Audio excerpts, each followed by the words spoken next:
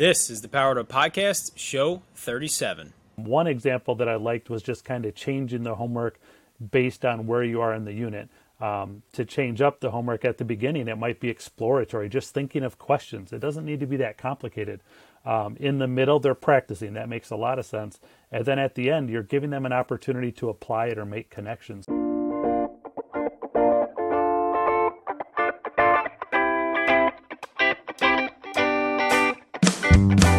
Welcome to a real-world education with insight and advice from teachers in the game, where current and former educators reveal what truly sets apart the great teachers and what it takes to make a positive impact on students. Whether you're in pre-service learning, new to the game, or a seasoned veteran, this is the show for you. You'll leave feeling inspired to take action because we are powering education by empowering you.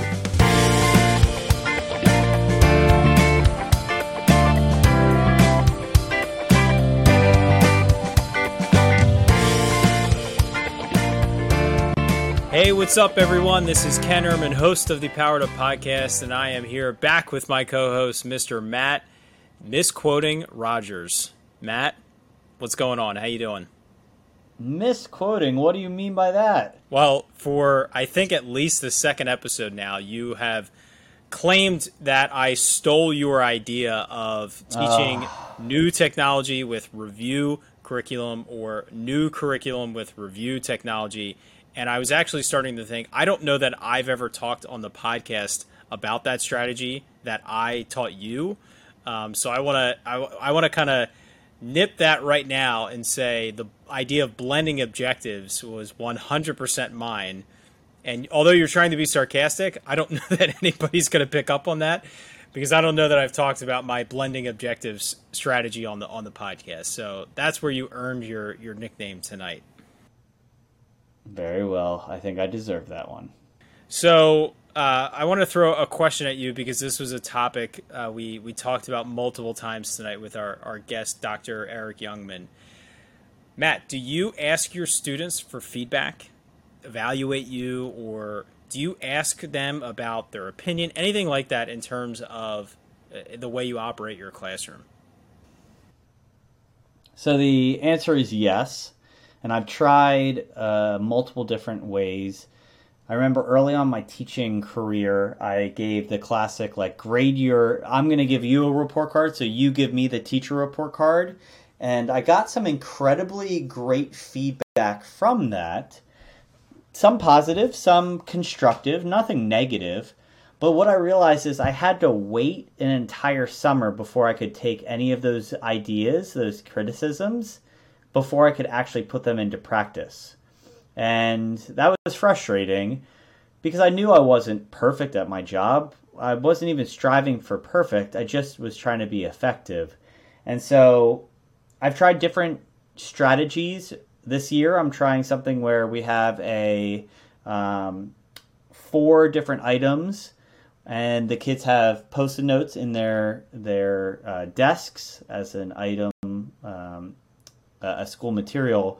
So if they have questions that weren't answered, if they have aha moments, if they have things or suggestions for changes that they might suggest, little things like switching your seat or maybe how we cover a topic.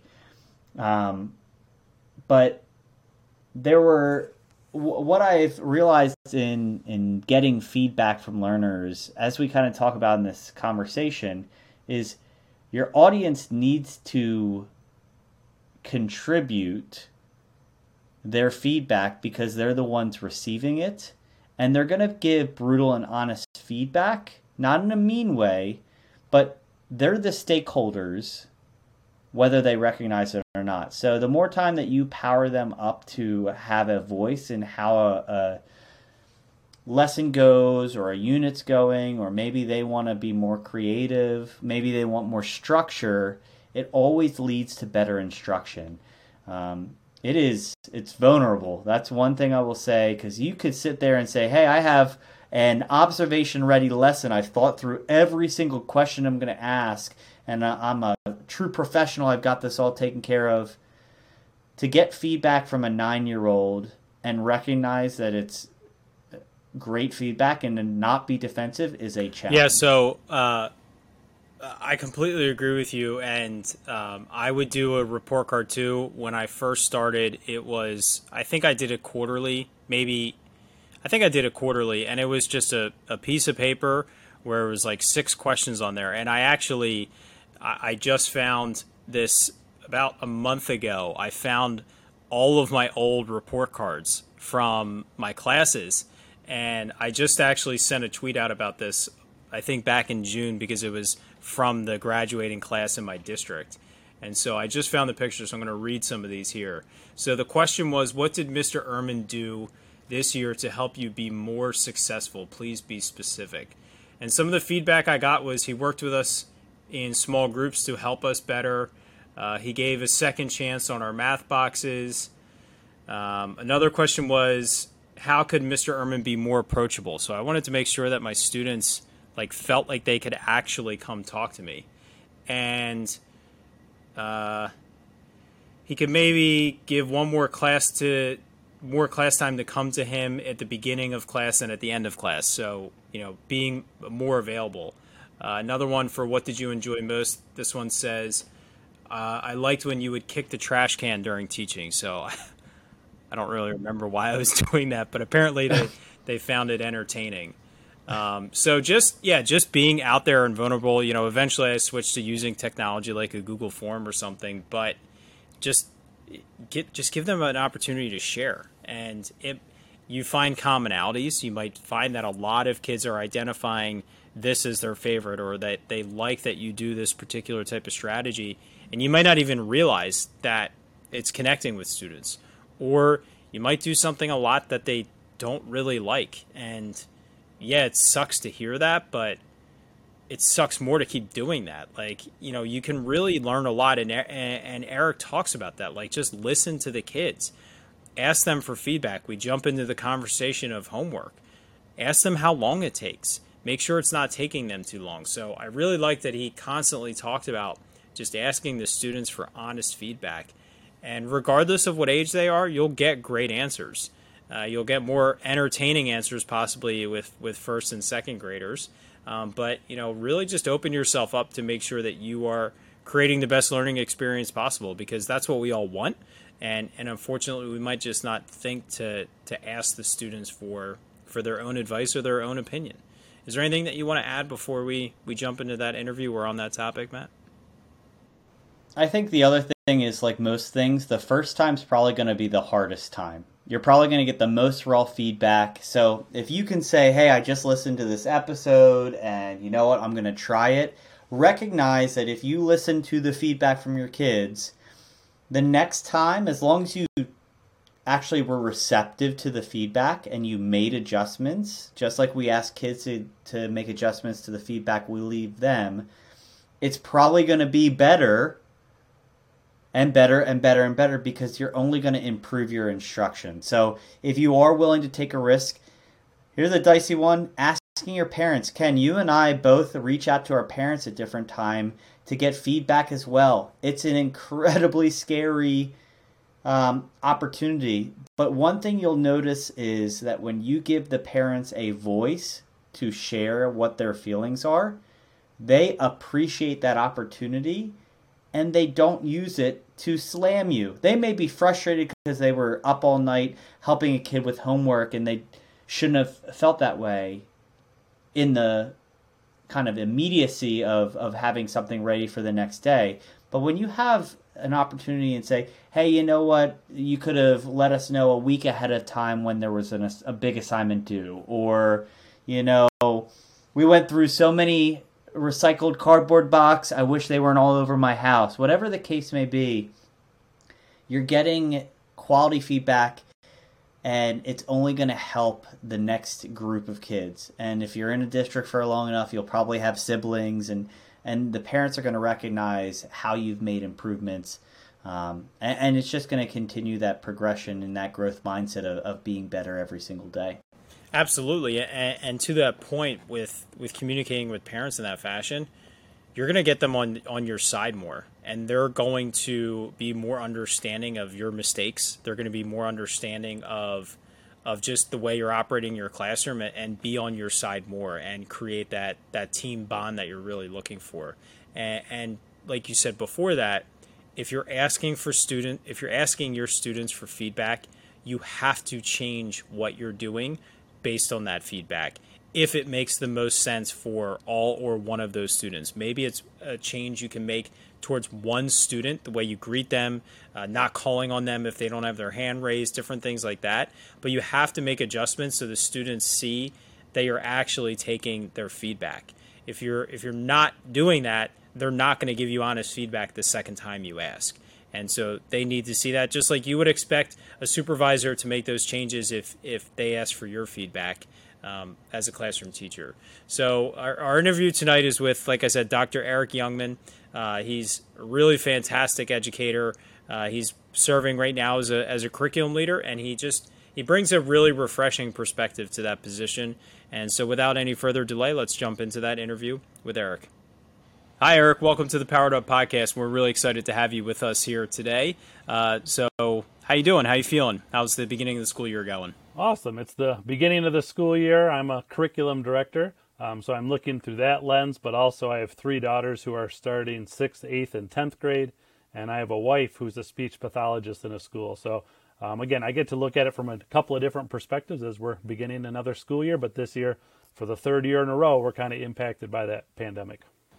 Absolutely. So I want you to officially introduce yourself. You gave us a little bit of background, where you're coming from, and as a curriculum director, if you could just kind of give us a snapshot of your career in stages and how you've moved into that position. Absolutely. This is my 21st year in administration, so my role is technically the Director of Curriculum, Instruction, and Assessment. So I'll talk a little bit more about that in a second, but kind of like Matt, I started as a 4th grade teacher. At least that's where my student teaching was. And then I taught 1st grade for 4 years. I was an assistant principal for 4 years. And then I enjoyed being a principal for 8 years. And then this is my 9th year in this role. Basically, my focus is on the curriculum materials a lot at the beginning of the year, and we're going through different adoption discussions. But I really like to dig into the instruction because I think that's where the focus needs to be when we're talking about engaging students in learning and all those effective strategies where we're making connections. But then also my role includes assessments and, again, trying to maximize that information that we gather and kind of minimize the time that we are actually assessing. But again, anytime we can assess during the learning process, I think that can benefit the students and teachers most. But in general, that's basically the summary of what I'm currently doing. Excellent. I think Matt and I both love that you're an elementary guy at heart. This is kind of a broad question, but if we could boil it down to something relatively simple, how would you say curriculum and the day-to-day instruction is it joins together, cohesively? Because as a classroom teacher, I feel like so often we feel curriculum is so far out there, and a lot of it might not apply to us until you perhaps have had the opportunity to be involved in the development or the writing process, which I've had the opportunity to do recently in my own district. But where do you think for, just a regular, maybe a newer classroom teacher, how does that curriculum play a part in the daily instruction that takes place in a classroom? Curriculum is very important, and you can get involved in a variety of ways, but typically we really try to rely on the experts. And so if we look at standards that our state in Illinois has adopted, then we try to look at materials that align with that most. And that really just provides alignment with standards, and it kind of gives us a guide of where we can go. But the instruction, it really focuses on the depth of questions. Sometimes if you're just asking basic questions and that's what your curriculum resources has, then as a school district, as a school, as a grade level, as a teacher, you have to make some modifications to enhance that questioning so it's deeper level. Same with making connections. If you're just trying to teach social studies and you are following that book, that's one thing. But the way if you can make connections with students, if you can make connections with what you're also reading about in other classes, when you can make connections with the community, that's where you're going to bring learning alive. And I think if we think back to the teachers that we had and when we were learning, we usually remember those learning experiences. And in a public school, that cannot happen all the time. But at the same time, we have to, again, make time to make connections. I was a pretty literal black and white thinker when I was growing up as a student, and I really needed to hear those connections because sometimes I didn't initially understand why were we learning this in a certain class. And as soon as I had that connection, then it made sense to me and I was more engaged in that learning. So again, the curriculum gives us a roadmap kind of driven by those standards, but really the how can be directed by the teacher. They can make those decisions based on what their students need.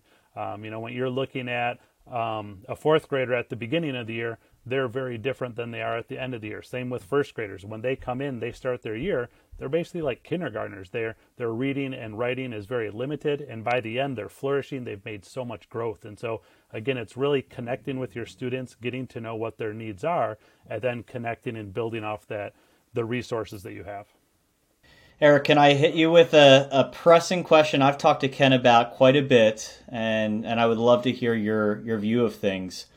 I think that, so in the last a decade or so, obviously with the inclusion of things like Common Core and really the aligning of all learners to have across the country we'll say set level of proficiencies, every learner is able to read, those type factors, has really influenced the curriculum side of things. And because of that, what we've noticed is higher level of our favorite word, rigor, in a lot of attributes. But there's also quite a bit of standardization and also almost scripting of every word that you could possibly say in a lesson in some of this curriculum. I already have an idea of what you're going to say based off what you just mentioned about how the teachers take the curriculum and kind of make it alive and really turn it into something. But what is that conversation like with your educators or other people at your position to figure out how you give the permission to allow the experts to do their job best? And it's a great question. I think a lot of it, again, is understanding what the stakeholders and the students in your community need, and then making sure you have proper professional development. One example is right now we are implementing bridges for math for kindergarten through fourth grade, and they have a very specific regimented training. But as we learn that, it will give the teachers more flexibility. So with a lot of things, I think you have to understand what are the priorities. Last year, we focused a lot on priority standards. If we're going to skip something, what can we skip, but what should we spend more time on? So I think it's, first of all, understanding which areas we should emphasize more. As a grade level, also understanding vertically what the other grade levels might have gaps or they maybe have previously introduced, because I would just mostly focus that on what is the priority, what are the priority standards, and how can you focus most on it. Because if you understand what you're teaching and you understand your students and understand which topics you should spend more time on, I think that can guide it. Again, a lot of it is also minimizing the speaking. I've been presenting and now I'm trying to ask more questions. I'm trying to connect with the educators that are in the room. And same with as a teacher, you can't be the sage on stage talking all the time. You need to put some information out there. You need to understand and adapt and answer their questions. And then you also need to proactively understand what levels they're at, how you might need to differentiate. How, again, you might have that star student. You can't call on them all the time. How can you prepare other students in advance to set them up for success? How can you have different scaffolds in place? So I think it's really, unfortunately, it's a big job for teachers. But the more they can understand, the more they can build scaffolds and help their students and be proactive. Again, sometimes I default a lot on just those higher level questions. If you have a student who already understands something, proactively have a chart in your room. Have a graphic organizer that has some questions that you can ask. And then if you model that, hopefully the students are starting to use that language as well. I think it's so important. The way you're talking about this is honestly the way every teacher would want their curriculum directors, someone in charge of what teaching and learning looks like in a district, to be speaking, because you're talking so much about student focused, student centered learning, and it's just very nice to hear from a person in your position, to hear that from a teacher's perspective. why do you think? I don't feel like I've ever come across teachers when you have a conversation about I want it to be more student centered. I want my kids more engaged. Why is it so hard? Why is it so hard from the curriculum level down to create and foster learning like that? And why is it so hard for teachers to facilitate learning like that? It's a style of teaching that I adopted that I was a big fan of it, and it was a challenge to grow and to learn and to be able to facilitate in that way. And I know Matt does the same, but I feel like you have a much broader, bigger picture perspective where you would have worked with more teachers. Why is it so hard for us to just jump in and dive into that type of teaching and learning? I mean, a lot of it is the expectations of the states. There might be mandates, there might be standards of coverage that we need to get to, and then there's those accountability, which might be assessments. And so sometimes that drives it.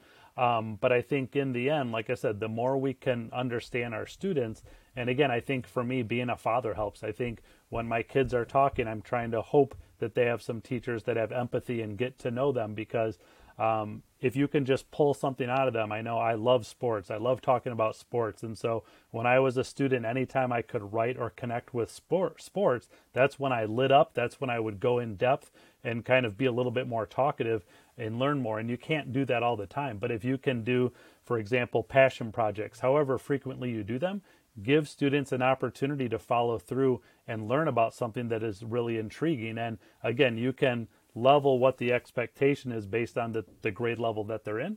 But again, the more you understand the student, that makes it helpful to make those connections. And again, I think learning remotely was another reminder. A lot of people are talking about learning loss, but again, think of your students sitting in front of that computer, for 6 hours a day. So what can we do to engage them? We're talking about how can we make learning better. I hear it a lot. It's a basic question. Ask the students. Ask them, how could we make this lesson better? How could this homework be shorter and of more quality? Honestly, ask the students. They are brilliant. They'll give you feedback. So again, I think the more, and even first graders, we've done a lot of different surveys in our school district. And if you ask the students, they have a lot of good information, a lot of good ideas. It's really surprising how smart they can be.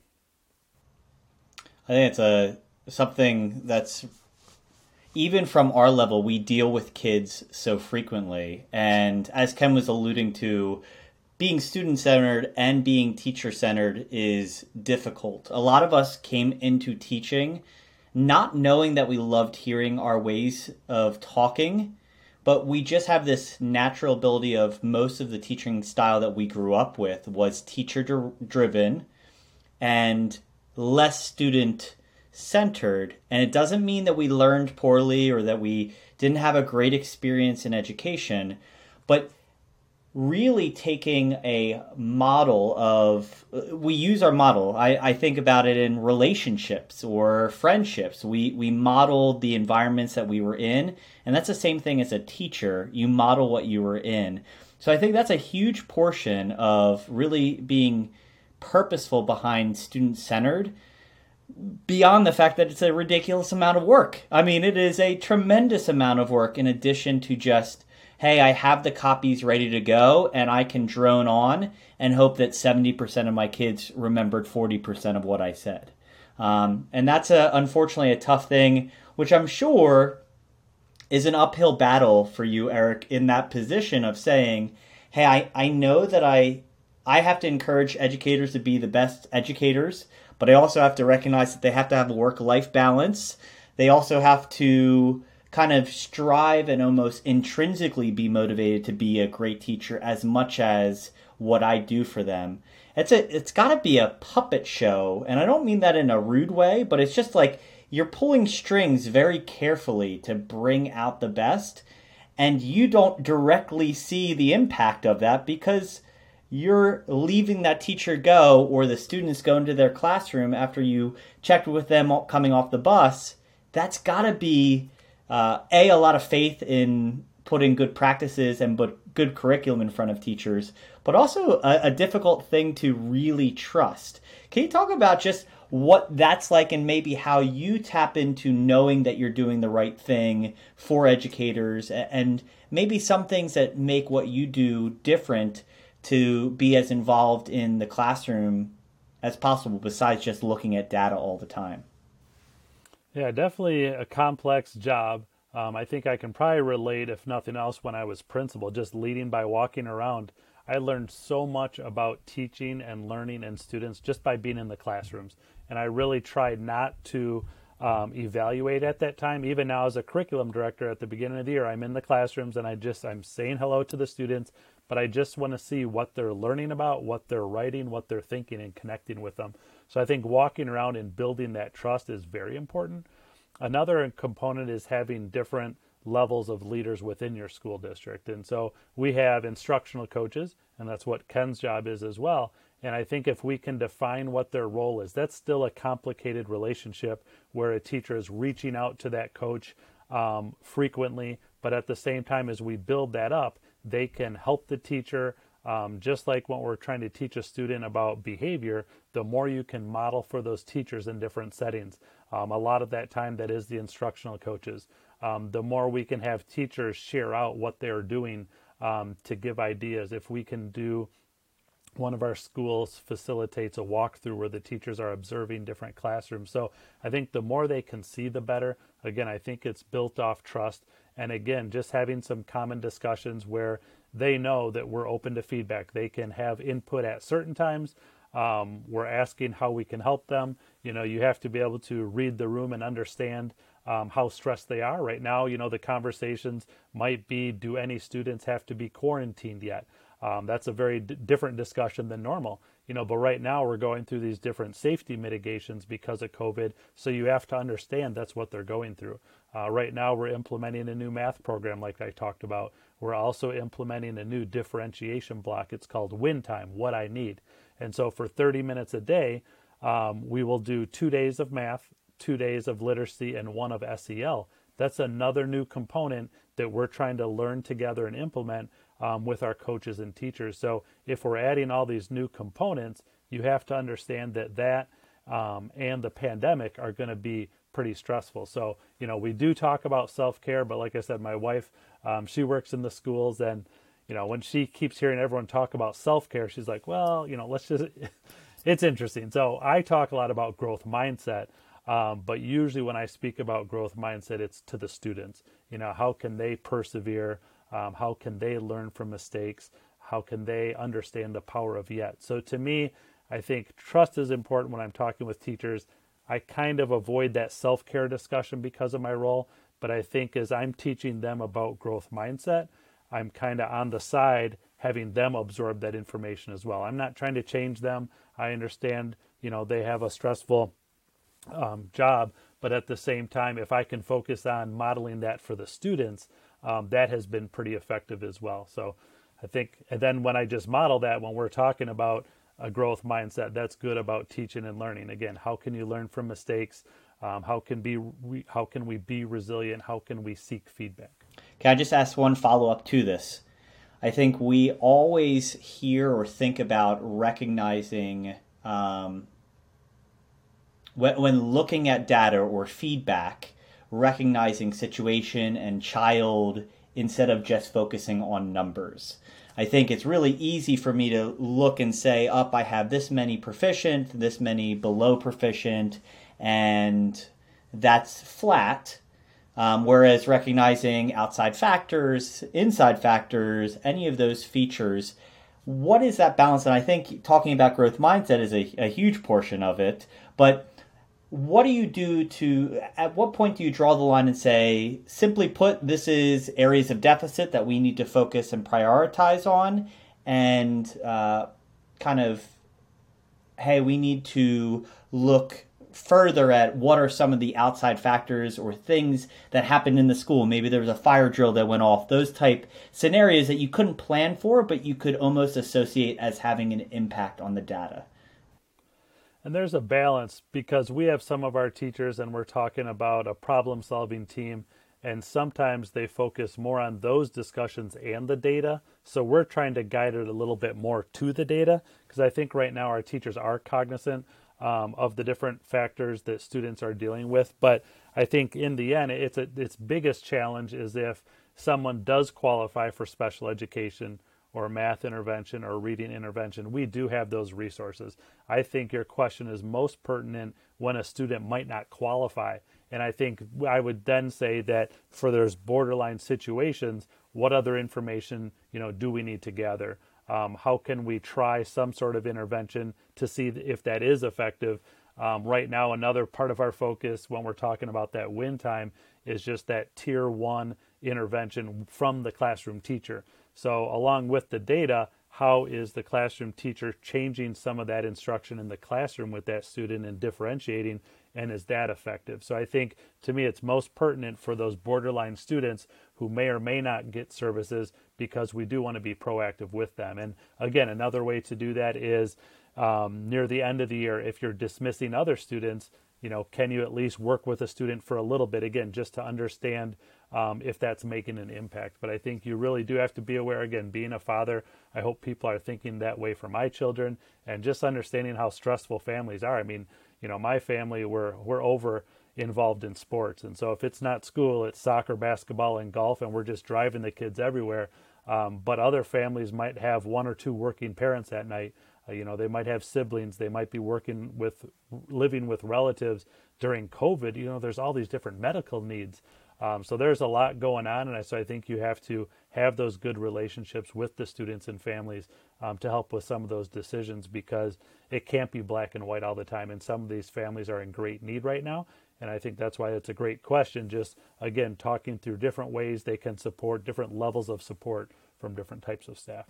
Yeah, that's really powerful and important. And my school district, when I was still teaching 5th grade, my school in particular, we adopted the WIN idea. Same structure of 2 days math, 2 days reading, 1 day SEL, flex, whatever you needed to do with that last day. And if I could just speak from a teacher's perspective, at first I found it very overwhelming, because you felt like you had another thing to plan for, and you felt like you had to really target every student, and it felt almost more overwhelming to plan for, although that mindset actually helped develop me to teach more like that on a daily basis in all of those subjects. But what I would just say, and you can decide if this is good advice or not to pass along to your teachers, is think about the students that you want to target for that particular day, and focus 90% of your planning on that, and then 10% of your planning on, okay, what is everybody else going to do? But then also, from a bigger picture, have a way to track of who you're actually targeting that 90% on, because it'd be very easy to fall into only planning that specific time to the same students over and over again. So sometimes that targeted time should be with your enriched learners that don't need remediation, but they do need enrichment that involves the teacher and not just a challenge packet or an independent project. But when I guess gave myself permission to kind of think that way, it stressed me out less in terms of what I had to plan for. Yeah, the format I definitely agree with. Again, try to make sure you're interacting with all the students. Sometimes you do just focus on certain types of students. It's usually the struggling students, and hopefully this will help with that. But I do really appreciate it. I like that 90%, 10%, because it can be overwhelming. There's a lot to focus on, lots of subjects. And so again, within your role currently as instructional coach, we're having our instructional coaches help create some example target activities to kind of guide the beginning, and then we'll seek more input. Absolutely. So you were speaking about the home life and the family life and the busyness of families, and I know you've written a book that I want you to mention and talk about related around the topic of homework.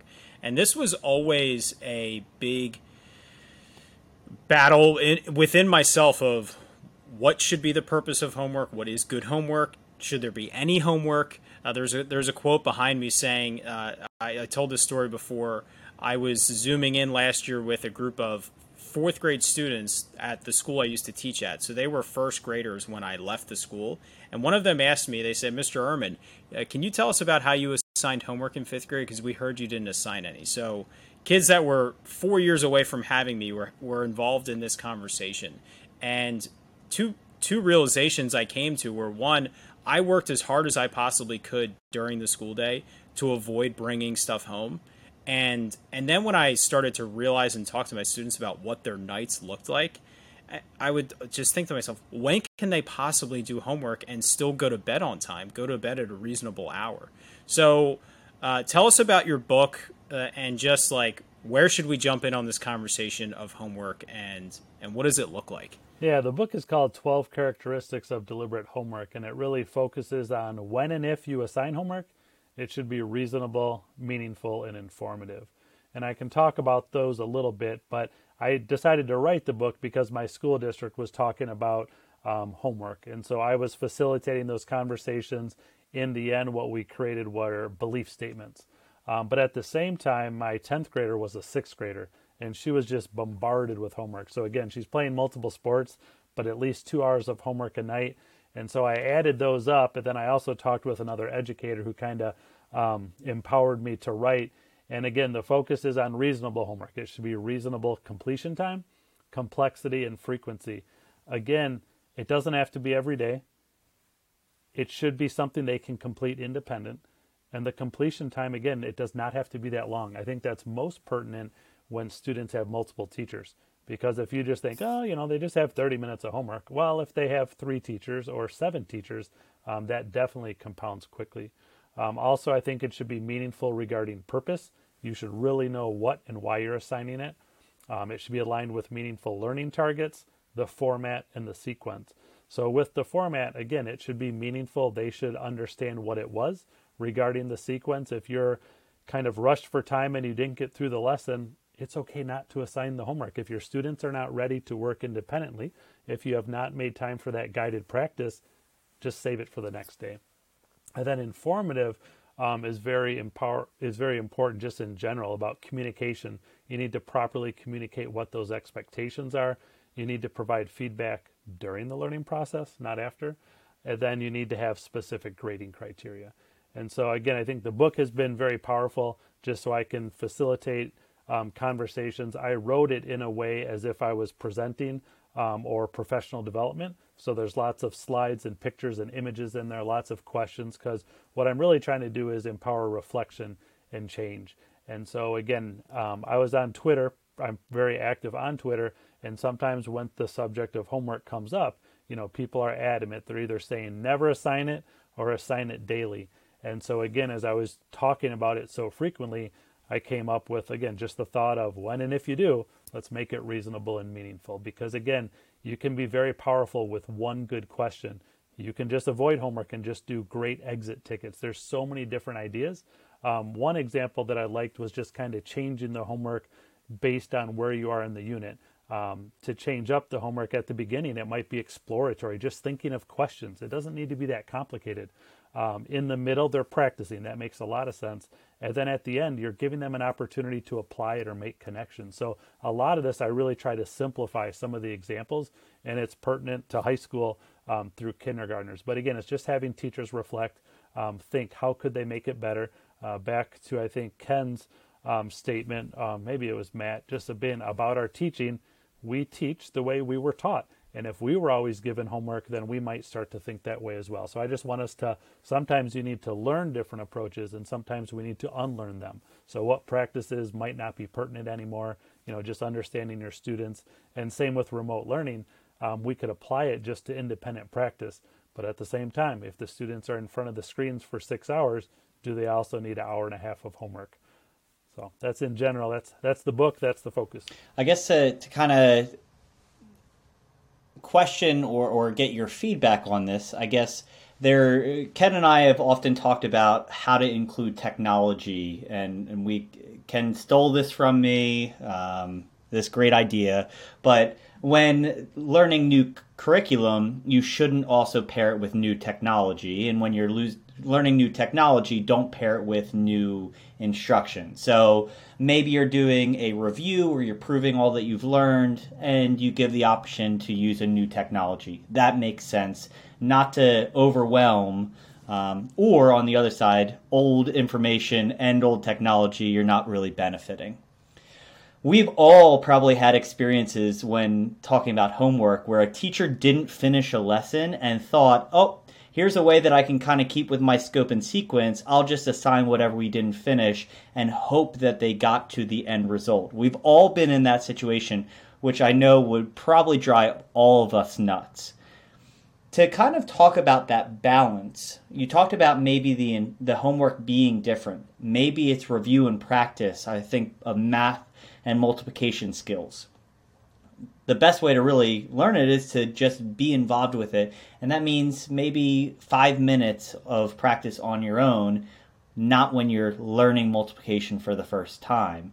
But there's also a thinking process or a creative process, as you were kind of saying, hey, I'm going to give you this guiding question. It was the first day of school today, and I left the kids at the end of the day with one question. You must enter the classroom tomorrow sharing a concept that you learned about today that you are so excited to explore further on the second day after you heard it. That can be it. But it doesn't necessarily need to be that practice. Can you kind of talk about the balance? Because again, my current principal also had children that went through my classroom, and I used to assign a ton of homework, and she kind of politely gave me a heads up of how long it was taking her daughter. There's a real truth behind a balance there. But especially newer teachers don't really feel like they have the permission to not keep up with maybe a more veteran teacher who can go through instruction more seamlessly. So I know you kind of touched on it, but do you have a philosophy or a general feeling, a guideline that you share with educators of how to roll out homework and or just to bypass it if it's better that way? Yeah, I think in general, I mean, the parents need to be empowered and the students do as they get older to communicate with their teachers so they do understand how long it took them. You know, think of that student who is struggling in class. Well, if it took them twice as long to learn in class, now they're independently struggling at home. That's going to be probably 3 times longer. And so probably the 2 best examples are, you know, maybe differentiating if you're thinking of math, even for word study. So think of in a variety of levels where students who understood it could practice 2 problems. People who struggled would get 2 easier problems, and then students who understood it, they could make connections or write a problem for their classmates. Another way I try to explain it is just different types of homework.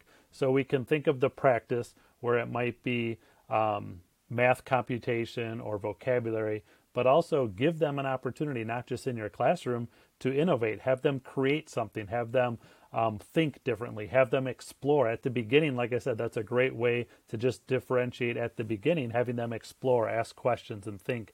Another good thing is just communicating. So yours was an exit ticket, Matt, but same thing. If they just had to think of a question related to their learning that they will ask a classmate, and then as they come in, instead of talking to everyone, you could just have them pair share and talk to each other. It's another way to have the students talking. But I think those are the best ways. Just think of different types of homework that you can provide. And then again, get feedback from the students. It doesn't have to be every day.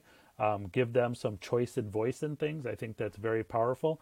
Even if you have 3 things you want to get done, you know, then maybe you say you have to do these 2, and then you have a choice for your 3rd one just to give them a little bit more ownership and input. You know, it might be if you complete this, you know, then you have a choice. But I think, again, just understanding the students, giving them some choice. They still will be learning. They still will be applying it. But you just have to give yourself permission to treat the students differently, to give them, you know, time away.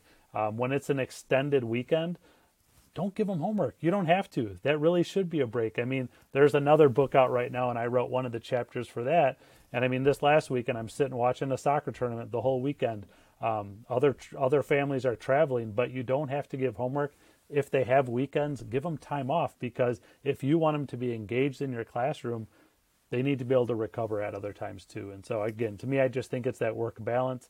It needs to be quality, and you just need to understand what's appropriate for your students and give them a break at times. You know, give yourself permission not to assign it all the time. A big part of what I would do in my classroom, a lot of times our week was based on planned small group activities and structured independent work that they were working on, whether it be truly independent or partner projects that they're working on when they weren't in small group with me or whole group as a class. And it was scaffolded. It would increase in volume as the year went on for the fifth graders, and the expectation was everything was due on a certain day, and their homework in that particular subject, this was for reading, was based off of that. And so we spent a lot of time talking about time management, how to plan that out, how to work in class so that you have a little bit of homework, you don't have any homework, and also, having them discuss with the parents at home, like, what are nights during the week that I can't work on homework?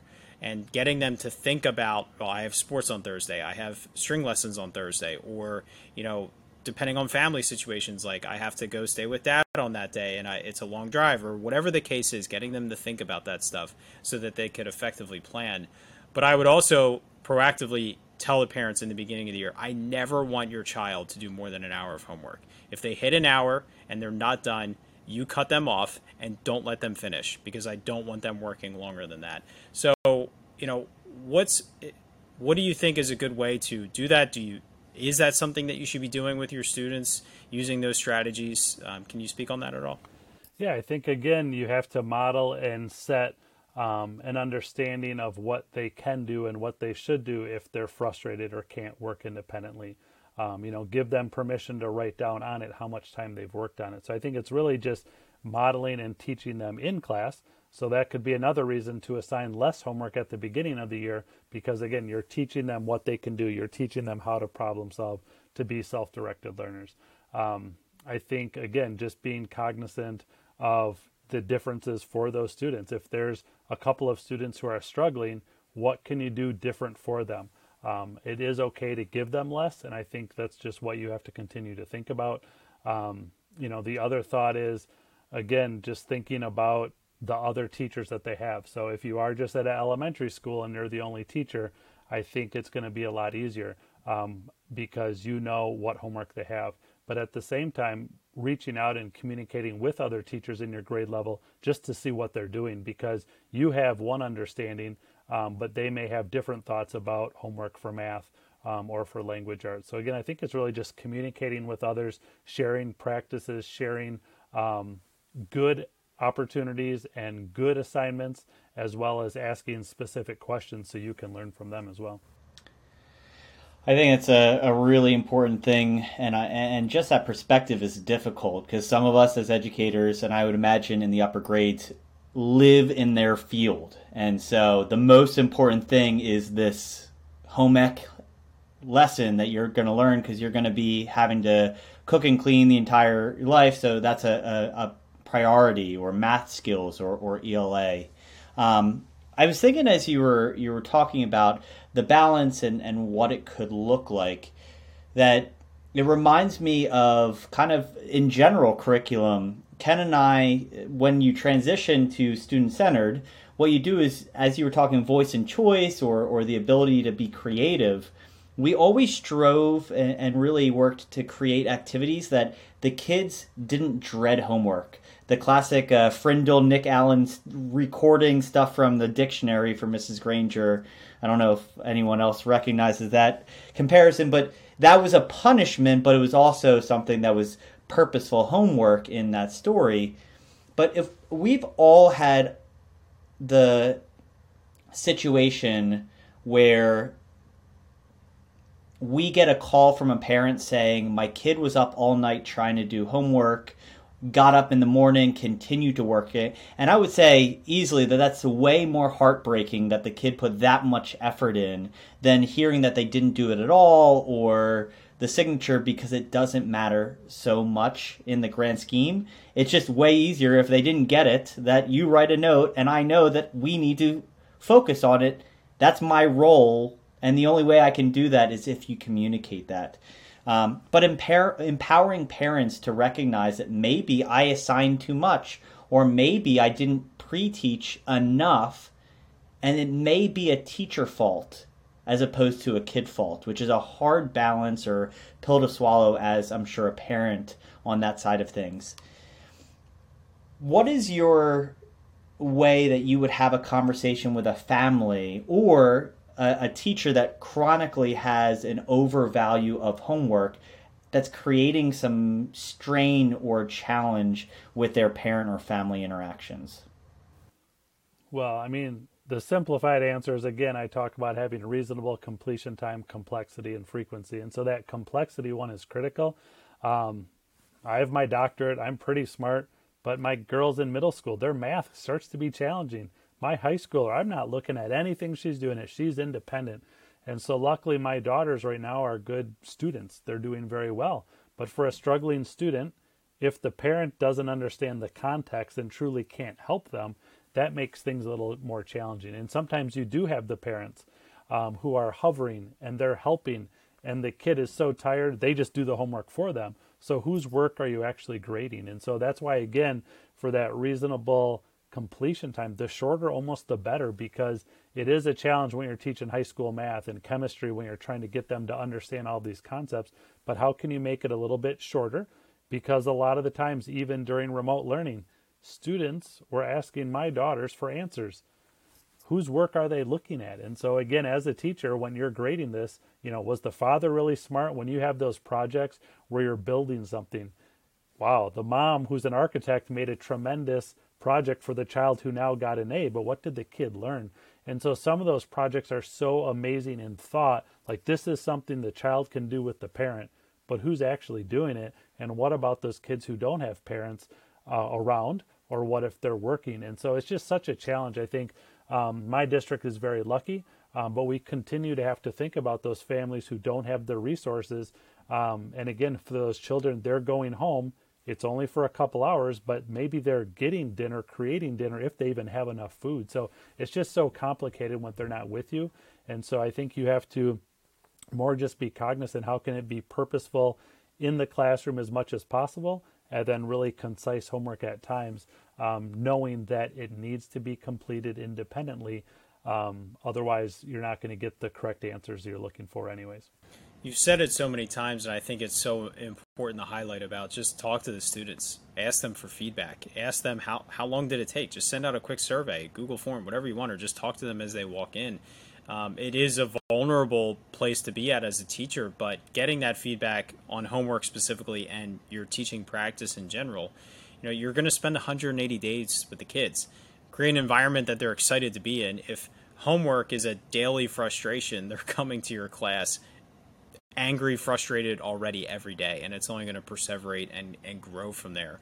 And so, I love that you said that multiple times. You do it in your position, being at it as a district supervisor, but also as a classroom teacher. Just talk to your kids, ask them what's going on, ask them what their nights look like, and just be involved with them to know what kind of effect is the homework having. Is it actually increasing the learning in your classroom, or is it increasing the frustration? Because the goal is to increase learning, but it might not actually be happening if you're not doing it effectively. So, and homework can damage reading as well. I mean, my daughters, they would be reading all the time from K through fourth grade. And now because of so much homework, over the summer they do because we ask them to, but they used to love reading independently. And then when they're overwhelmed with homework, that's the first thing to go. So that's just another That's thought. Interesting. I never thought about that, but that makes total sense. What's the first thing? They're not going to give up their sports or their instruments or their extracurriculars that they're involved in. I mean, teachers go through it too. You ask a teacher, how many books do you read during the school year? It's usually a whopping 0. And we like to get a few of those in during the summer. So that's a really good point. It does take a huge hit on that. So I do want to be cognizant of our time, and I want to transition into our next section of the show called the Lesson Lens. And maybe this will be an opportunity to learn about Mr. Youngman as a first grade teacher. If not, you can also share about a teacher that you've observed. Any way you want to take this, we're excited to dig into it. So the first question, are we going to look at a unit overview, a long-term project, or a single lesson? So mine's a little unique. It's basically a single lesson. All right, to narrow down the grade level, subject area, and if it would be time of year specific. So mine was more basically, as my role as a principal or even curriculum director, it's basically a read aloud. And so if I would read aloud to a class, a lot of the times I would look for a book. My focus mostly has been on growth mindset. So I might try to find books that talk about effort and attitude and resilience. And then I try to ask them questions so they can make connections. And so I think to me, that's probably the most applicable at this point. Excellent. So, is there anything to add to the specific objectives of the lesson, or it's really just to facilitate the read aloud and to dive into the concept of growth mindset? As I continue to read books more to them, it's more about helping students understand and apply growth mindset. So again, with a lot of teachers and educators and parents who read to their kids, we try to incorporate a lot of questions and reflection. So again, the more we can have them make connections to what the characters are doing or how they're overcoming challenges, that's what I try to focus on. And then when I talk about growth mindset, some of the slides that I share on Twitter talk about empowering it via feedback. So what feedback could we give this child in the story? Or questions. What questions might we ask this character? And then finally, you hope to build it into self-talk. How can this student, based on what you've learned, how can you as a student now talk to yourself to kind of help you through some of these similar situations? So you kind of hit that point of what the students might be doing. Is there anything that maybe they're doing in addition to having discussions actively during that lesson? Is there like a summative component or a goal at the end of it for students? It's usually just discussion. The one challenge when I've done this, though, I haven't really found a book that I love yet. And so I'm in the process right now of publishing one about growth mindset. And this book right now, it talks about growth mindset. It has reflection questions, and then it has activities at the end of the book where they can build something or they can draw something that resonated with the story, or they can communicate with their parents and show their favorite lines from the book. They can act out a favorite part. And so because I didn't see it in a book, I'm trying to create my own. But again, I think that's a way that we can model for our students. You know, we want them to have takeaways. We want them to have choice like we talked about before. And so anytime, again, you can read and then make that connection and have them apply it, I think that's going to be the most powerful. So in the end, like I said, I read some okay books I thought about growth mindset, but I wanted to come at it a different way. And so hopefully in a month or two, I'll be reading with lots of students in schools about a growth mindset and having these conversations, because, you know, sometimes the takeaway, it doesn't have to be an assessment, but if they walk away with a couple of tools, a couple of questions they can ask, again, just understanding the power of yet. If they don't understand something yet, but they're a little bit more courageous, I'm really trying to build up the takeaways.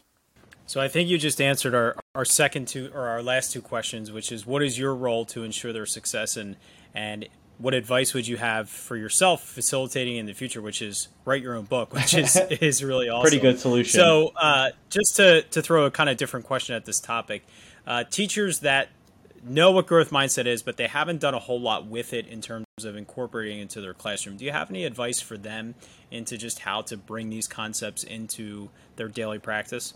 Yeah, I think the biggest focus is on effort and attitude, but I think the more we can help students adapt to change, it's going to be the most meaningful. You know, I like to look through the lens of an athlete, and if you're learning a certain skill and you're frustrated because you're not getting it, if you're learning to ride your bike, you're going to persevere, you're going to keep listening to feedback, and you're going to keep trying to get better. And so how can we apply that in the school? We need to seek feedback. Anyone who's giving us feedback, be it what we just learned from the experience or from adults or from kids, how can we listen to continue to get better? We have to have that culture that making a mistake and trying your best is okay, and then let's continue to try to make it better. So I think really resilience and that whole effort and attitude are the biggest components. My daughters are athletes, and I really don't talk about how good or bad I think they are. I talk about their effort. I talk about what did you learn from the other team? It's fine if you lost the game, but did you see how well they passed, how well they practiced on shooting? So I'm always about learning. How can you just focus on keep getting better? Let's not focus on being competitive. I don't need to be better than anyone. I just need to be better than I was yesterday. So that really focus on continuous improvement and that correct attitude. You know, even if you have a really bad day, encounter a really struggling situation, yeah, you can be upset, but let's move on from it. It's just a small part of your life. What can we do to continue to get better. So really effort and attitude are the biggest parts, but just that continue to improve and learn from others. I I recently heard an athlete in the Philadelphia area talking about trying to be at minimum 1% better today than yesterday.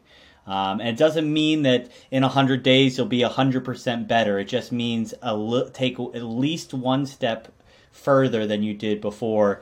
And it adds up. It's kind of like savings. If you start stashing away, it builds up without you even recognizing.